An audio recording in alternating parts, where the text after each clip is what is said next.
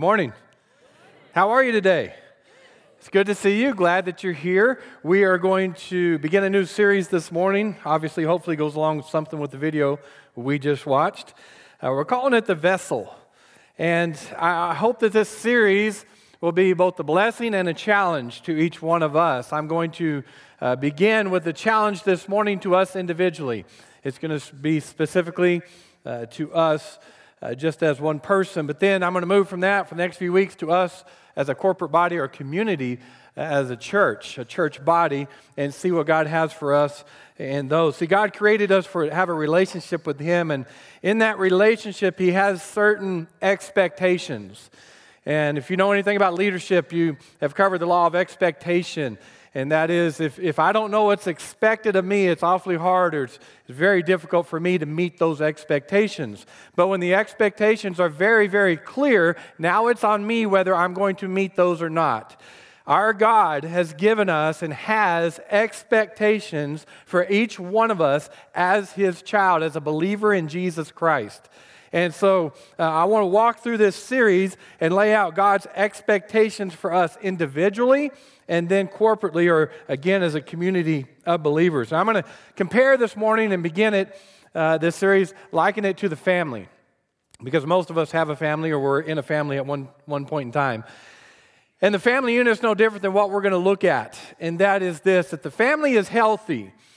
If the family is doing well, then the family wants to spend time together. The family enjoys being around each other. The family will get together when they can. But all it takes is one member of that family to go a little sideways to upset the whole family. Does anybody know what I'm talking about? Say amen. Yes. And if it takes just one, but if two or three in the family really get off track, you got a total mess, don't you? And see, a church is no different. We are a family, Faith Baptist Church family. And for the most part, if we are doing what God expects us to do, being who He expects us to be, then we're going to want to be together. We're going to want to hang around each other. We're going to want to fulfill what He wants us to do in life. But if one or two or five or 10 of us get off a little bit, it upsets the whole thing. Now, God did not, I want you to know, God did not put this on my heart because we have a problem here. He put this on my heart because as I look at myself and examine myself and ask God, where do you want us to go as a church? What do you want us to do as a church? Who do you want us to be as a church?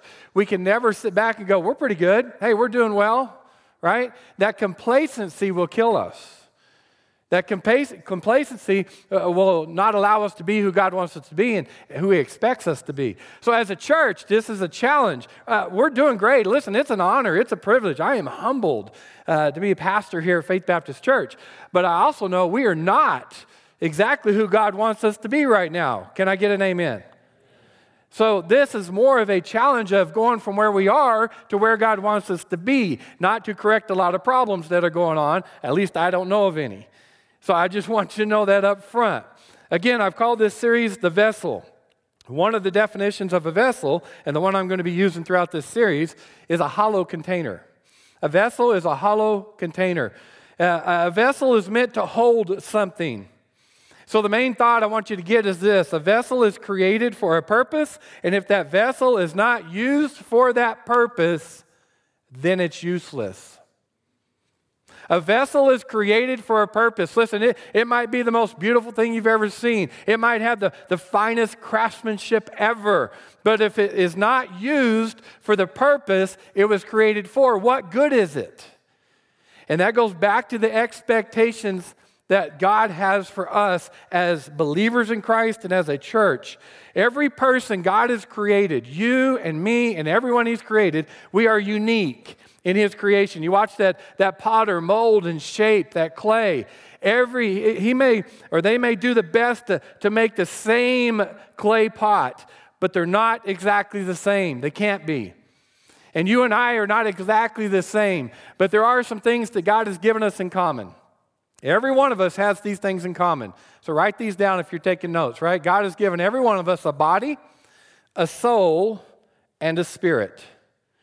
Now, the bodies may look different. And the souls may be a little different, and the spirits may be a little different, but he's given each one of us all three of those. 1 Thessalonians chapter 5, it'll be on the screen. It says, "Now may the God of peace himself sanctify you completely, and may your whole spirit, soul, and body be preserved blameless at the coming of our Lord Jesus Christ," right? So God has given each one of us a body, a soul, and a spirit. The body houses the soul and the spirit. It's where the soul and spirit live. This thing that is wearing out and that is going to die one day, the soul and spirit are going to live on. But the body holds the soul and the spirit. The soul is the very essence of who we are, in that our mind and emotions. Now, I know this can get difficult, but I just feel led to cover this at the beginning of the series. So the body holds the soul. The soul is our mind and our emotions. It's how we think. It's what we think. It's how we respond emotionally. It's who we are emotionally. Sometimes we'll make the comment that he has an old soul. Right? You ever heard that or said that? Or she has a young soul. What we're saying is who they are, the essence of who they are. So the body holds the soul, and then the body also holds the spirit. And the spirit is the deepest part of us that's able to connect with God. By our own spirit, God is revealed to us. We connect with him through our spirit. The Bible calls it this, being spiritually dead or spiritually alive. Right? It's our spirit that's quickened inside of us. When we realize we're a sinner and we accept Christ as Savior, our spirit was dead spiritually, and now it's alive spiritually. Our spirit allows us to connect with God. So we are all vessels of body, soul, and spirit, and that's why it's so important that we present our vessels as a living sacrifice to be used for God's honor and God's glory. It's so important. 2 Timothy 2, again, it's going to be on your screen, says this, "But in a great house there is not only vessels of gold and silver, but also of wood and clay, some for honor and some for dishonor. Therefore, if anyone cleanses himself from the latter, he will be a vessel for honor, sanctified and useful for the master, prepared for every good work." Now, when I saw that scripture as I did the word study on vessels for this series, that really stood out to me was that word dishonor. There are vessels for honor and dishonor. And when I looked at that word, it doesn't mean what we think it means. It doesn't mean it's not honorable. What that word dishonor actually means is that the wood and the clay were for everyday use. The gold and silver vessels were saved for special use. It's kind of like the china in my house. How about you? I mean, we have some china in our house, and man, I'm telling you, like every now and then we might use the china. But it looks really nice, and it looks really good, but it's for special use. And so what Timothy's encouraging believers here, and God's having him encourage us, we are to be vessels of honor and dishonor, but we're to be vessels for everyday use for God, but also for very special use for God too. We should not be a church that sits back and doesn't do anything, doesn't allow our vessel to be used for God because we're waiting for that very special thing he has for us. We shouldn't wait for that. We should be used every day as a vessel for God's honor and glory. And then also when those special times come up, man, we're in on those too. So when we understand that we are sinners and believe the message of Jesus as Savior, we already proclaim that in the Lord's Supper and communion today. When we believe that, we accept that, we hold on to that. The Bible tells us that we become the vessel of the Holy Spirit of God. God comes to live inside of us. 1 Corinthians 6 says, "Or do you not know that your body is the temple of the Holy Spirit who is in you?" As a believer in Christ, the Holy Spirit of God is in you. He's in me, whom you have from God, and you are not your own, for you are bought with a price. Therefore, glorify God in your body and in your spirit, which are God's. So here's the question. All of that leading up to this. Here's the question, and I want you to answer this question to yourself. Do you want to be a vessel that is used for the honor and glory of God? If the answer is yes, we're going to examine if we're actually doing that or not. If the answer is no, I would ask you why not. And we'll cover that too. So pray with me, please. Father, we come before you again today and just we continue with that theme of examining ourselves. Thank you, Jesus, for coming and providing a sacrifice that we needed because we could not save ourselves from our sin. And a way and a means you gave us through the Lord's Supper communion to worship you in the body that was broken and the blood that was shed, the life that was given for our salvation. But God, once we have embraced that, believed in it, confessed with our mouth the Lord Jesus and believed in our heart that you raised him from the dead, God, you expect us to be a vessel to be used by you for your honor and for your glory. So I pray that not just today, but this series would challenge us, that we would examine where we are as a vessel for you, understanding and knowing that a vessel that's not created and fulfilling its purpose, it's not fulfilling its purpose, is useless. So God, speak to us, challenge us as only you can. In Jesus' name I pray. Amen. Do you want to be a vessel that is used for the honor and the glory of God? I remember as a teenager coming to a church service like this and whoever was speaking and in the challenges that would come, I remember thinking in my mind, I don't want to be like everyone else. And by that, I meant living for pleasure, living for the world, just, day to day getting by. And students, listen, you don't have to be like everybody else. And adults, even today, I just think, man, I don't want to fit in that way. I want to fit in living for God. Amen? I want to be a vessel that's used greatly for God. I don't want to look back at my life and think, man, if I would have, I could have, I might have made a big difference for God, but I was too selfish or too self-absorbed or caught up in whatever there was to be used by God. I don't want to look back. Now, do we all have regrets? Sure we do. But it's that expectation that God has for us to do our best for him to be who he wants us to be.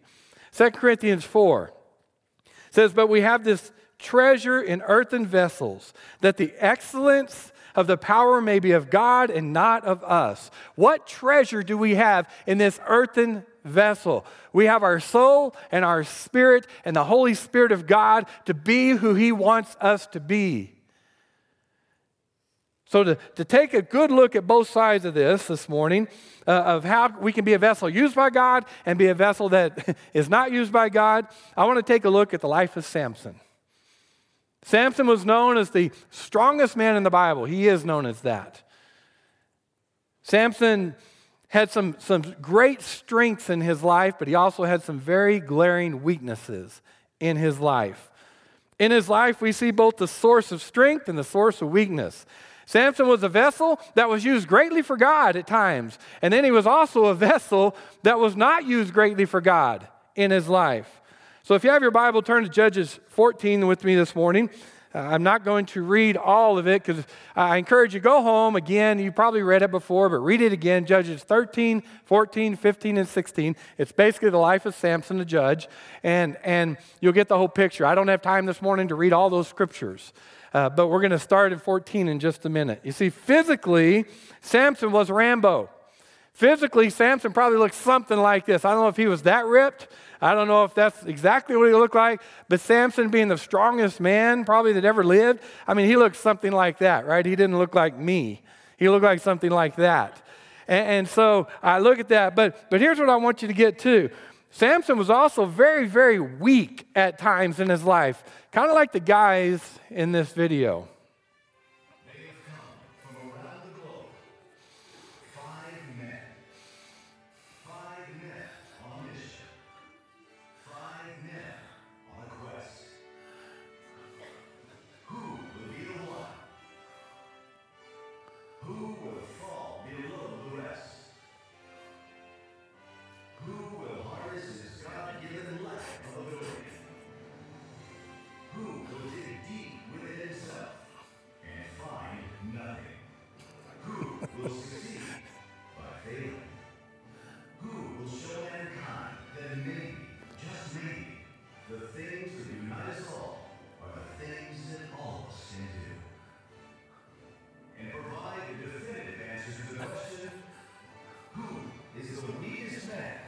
In the world. The world's weakest man contest to a place near you. Samson at times was just like that. He was one of the weakest people on the planet Earth. Samson sometimes allowed himself to be a vessel and used greatly by God, but then sometimes he was just like those guys. Now, I can sit and laugh at that, and it's a funny video, and it's kind of grainy because it was old, and we tried to do the best we could with it, but you get the point.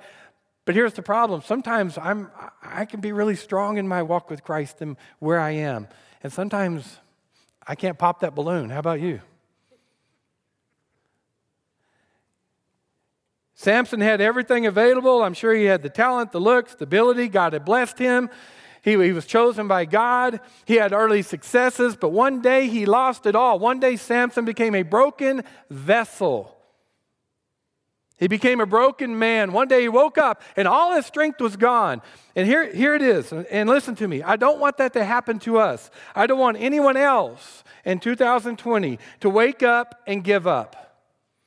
I don't want anyone else to wake up and wonder where your faith went in God, where your strength went in God. And that's happening a lot today in the times we're living in.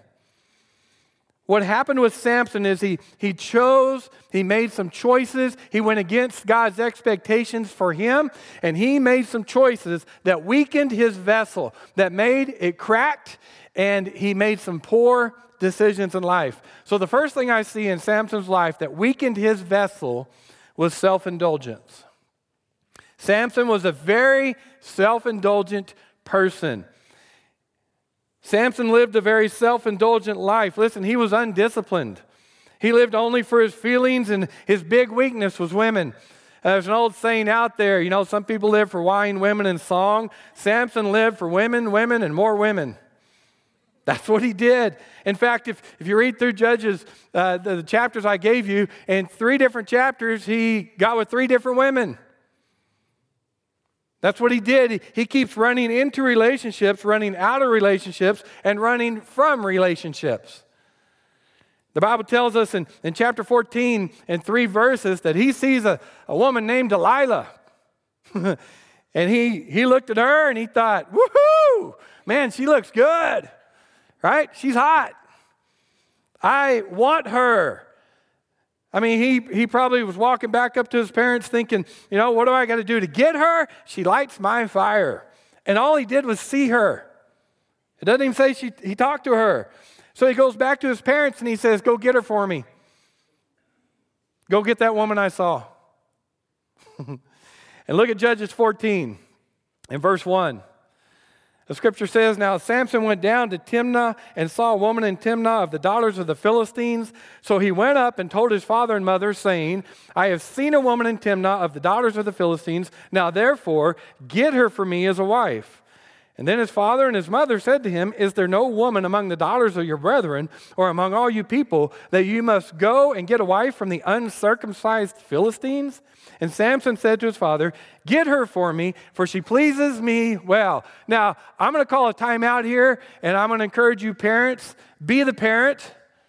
I read this story, and I see a son walking into the parents and saying, hey, mom, hey, dad, go do this for me. Go against God's will for me.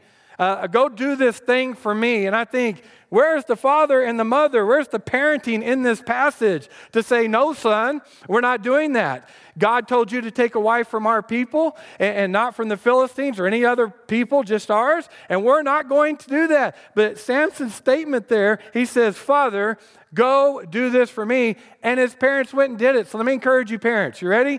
You be the parent. Amen? Our youngest daughter, not one of our youngest daughters, in high school, we had to tell her no. She would like some guys, and we'd think, uncircumcised Philistine right there, buddy. No, you're not going to date him. You're not going to go out with him. Be the parent. But what we see here is that Samson saw something and he just went after it. The first thing that made Samson's life a weak vessel was he'd rather follow pleasure than principle.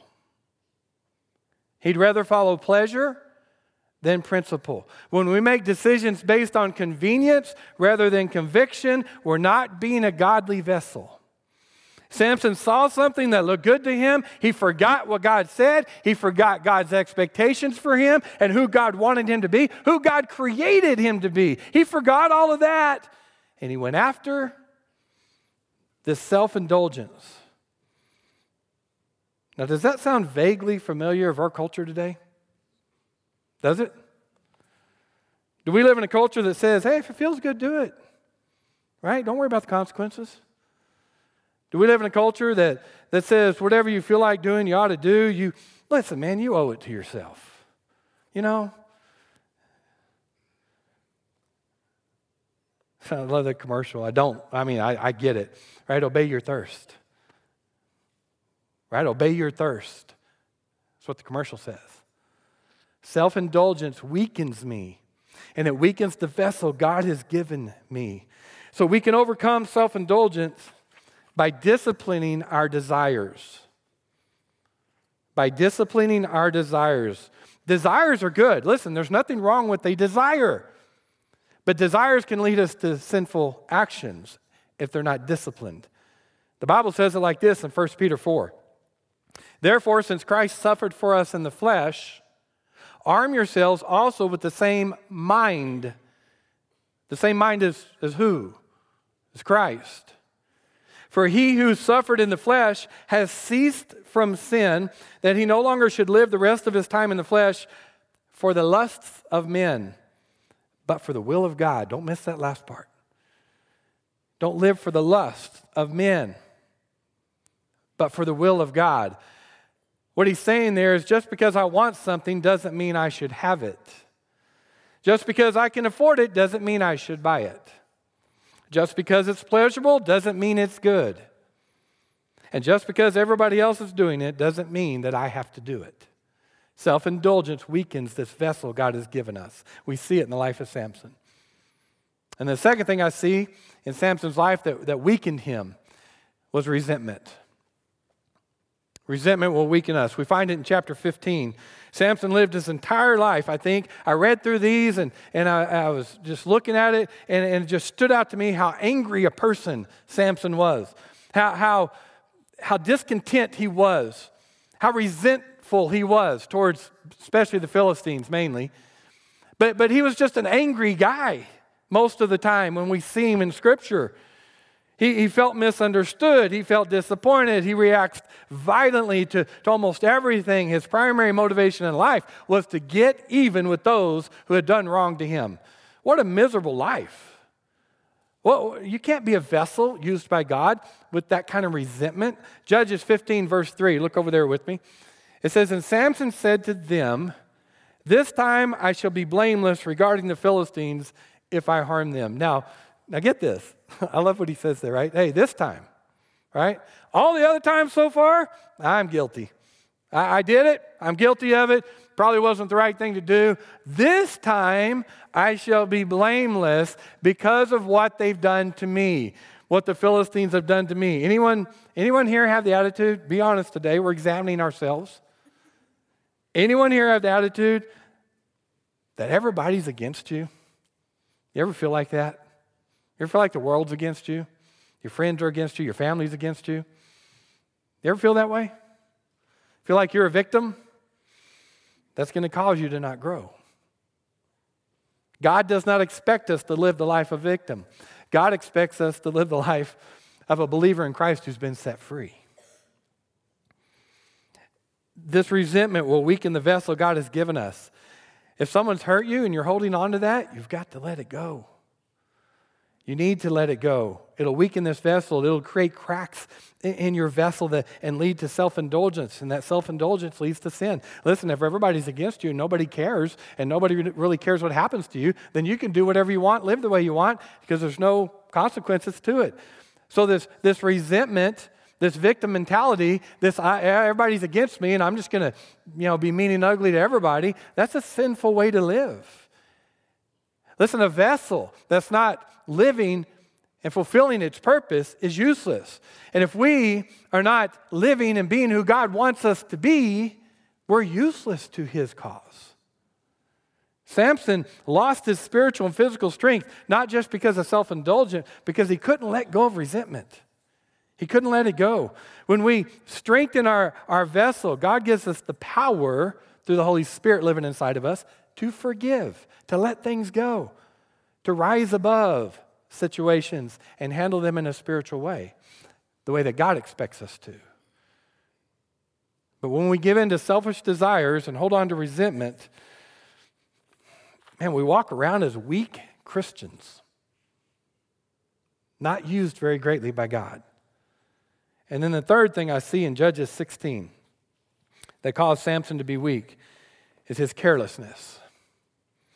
Right? He was self-indulgent. He held on to resentment. And then Samson was so careless, it weakened his vessel. See, Samson had amazing strength, no doubt about it. We see that in Scripture, the amazing things he did, and I don't have time to get into the things. I mean, he ripped the city gates off one time, threw them on his shoulder, and carried them up a hill.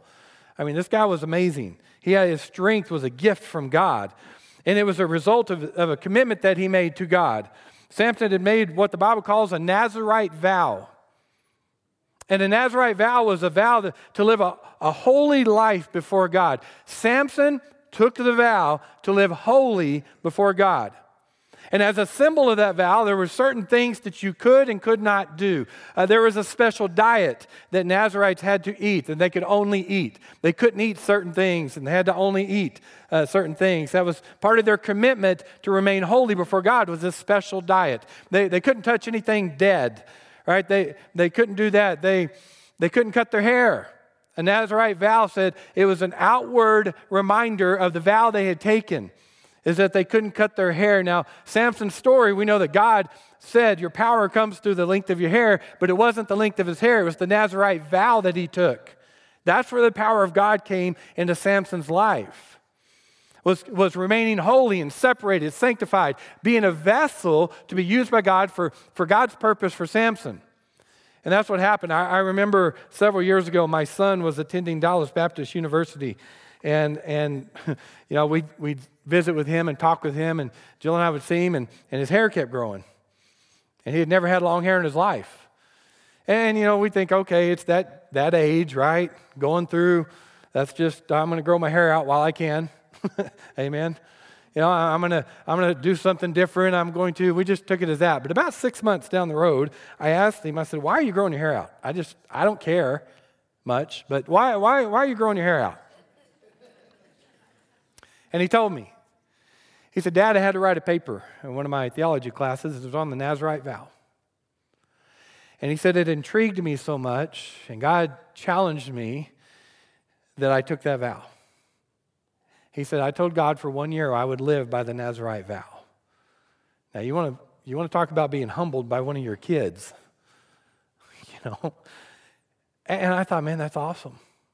He's setting himself apart to be used greatly by God. God put it on his heart, not mine, to take the Nazirite vow, and he did it, and he was following it. Now, what was funny was this. He didn't tell anybody else that.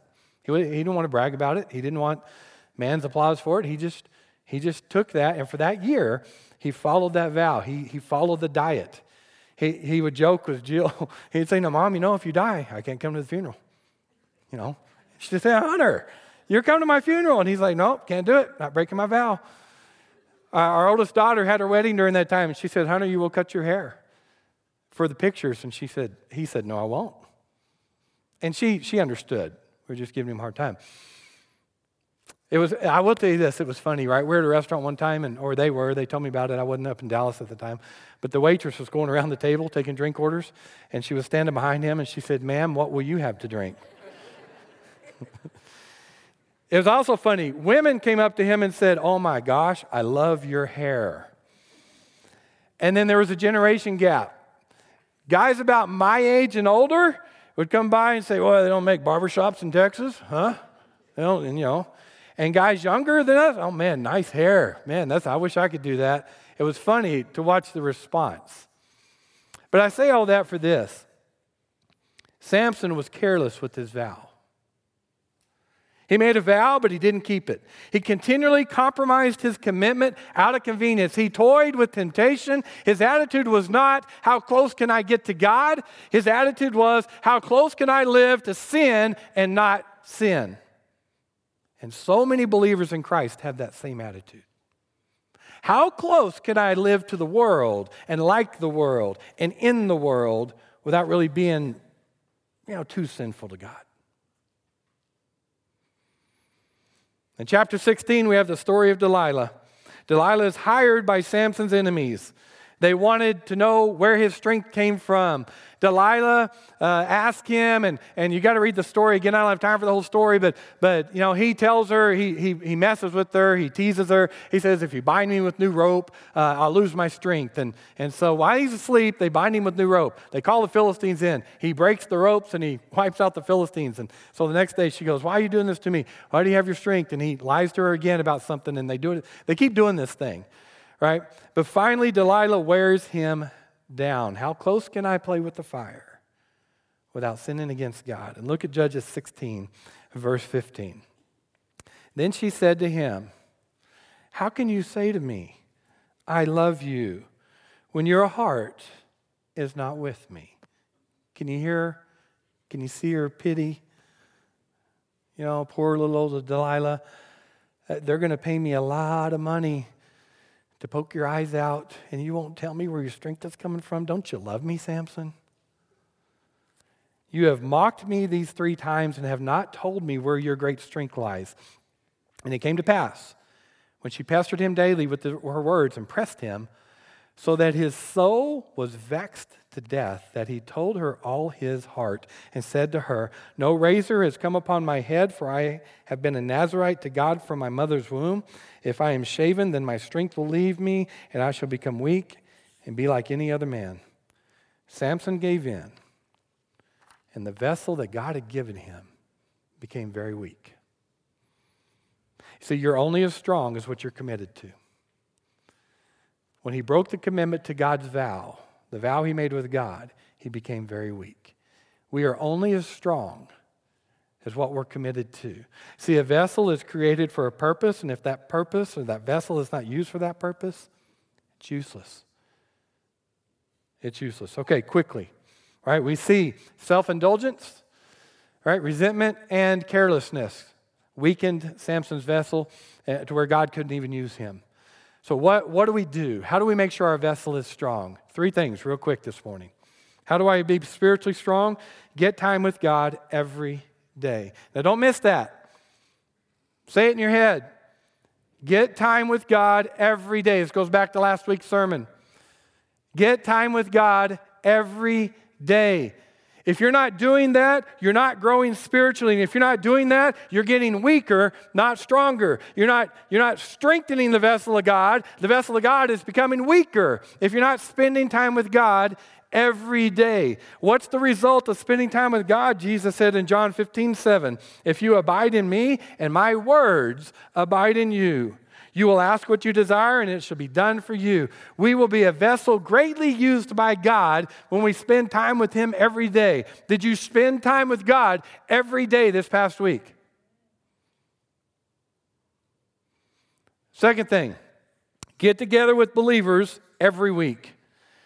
Now, these aren't rocket science. I understand that. Most of y'all were sitting there waiting for some really deep thoughts from Robbie Ballou. This is not happening. Because these are foundational truths from the Word of God that they're timeless, they're tried, and they're true. Get time with God every day and get together with believers every week. Worship services, small groups on Wednesdays, community groups, discipleship groups are just some of the ways that we provide to get together with other believers to strengthen each other. To strengthen these vessels that God has given us.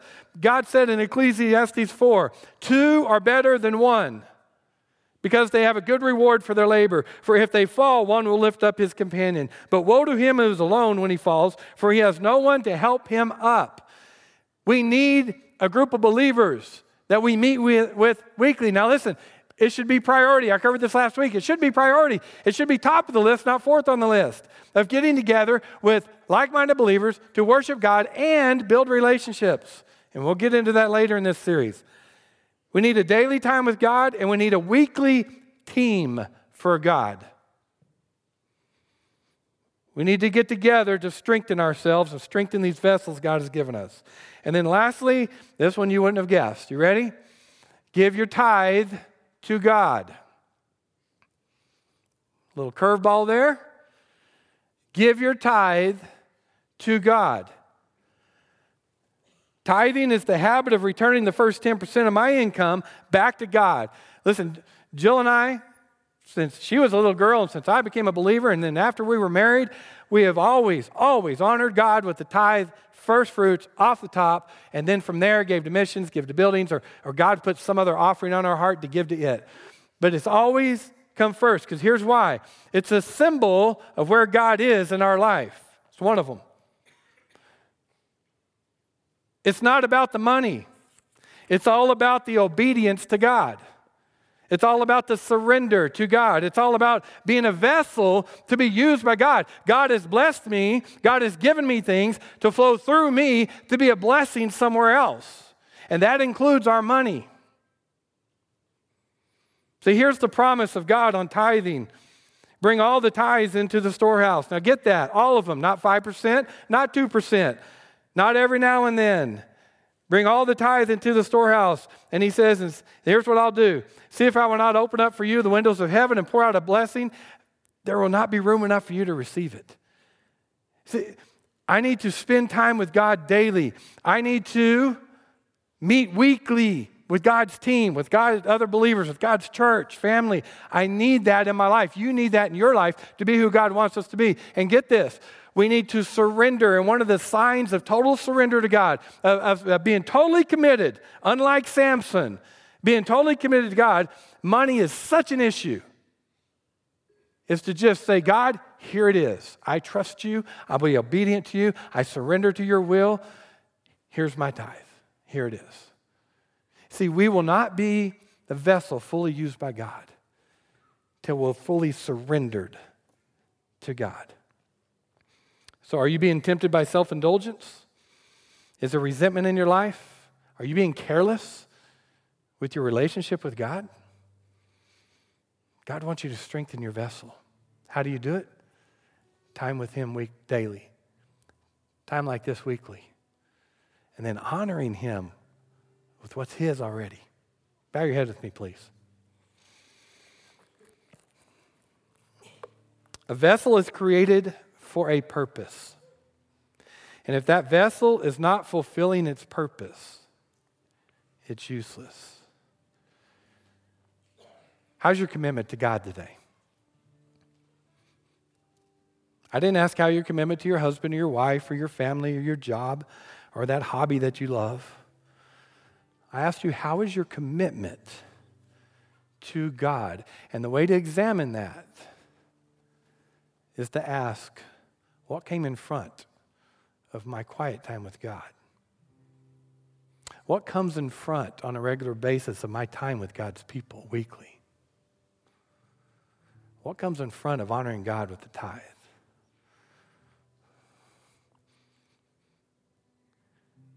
God, we come as your people today.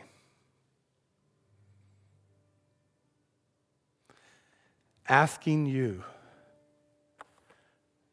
to speak to us. Challenge us, God. Don't let us be complacent. Don't let us think we're better than most. Don't let our standard be any other church or any other believers or anybody else. Let our standard be your expectations for us from the Word of God.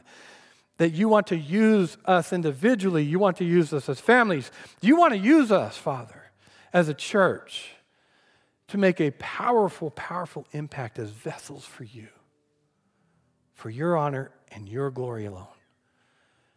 So God, we're going to give an invitation, and that's the invite to recommit ourselves, just to push the reset button, to come down to an altar after having observed communion and examining ourselves and recognizing who Christ is and what He did for us, and then hearing this challenge. And there's some good things in Samson's lives, but some things we can learn from, to get on our knees before you and just recommit ourselves to you, to be a vessel of honor to your cause and your honor and your glory. So God, bless this invitation as only you can. In Jesus' name. Would you stand with me, please? Josh is going to play for us. If you feel the need, you want to come, whether you want to sit down where you are or you want to come down to an altar, I beg you to do this. Recommit yourself today as a vessel to be used for God.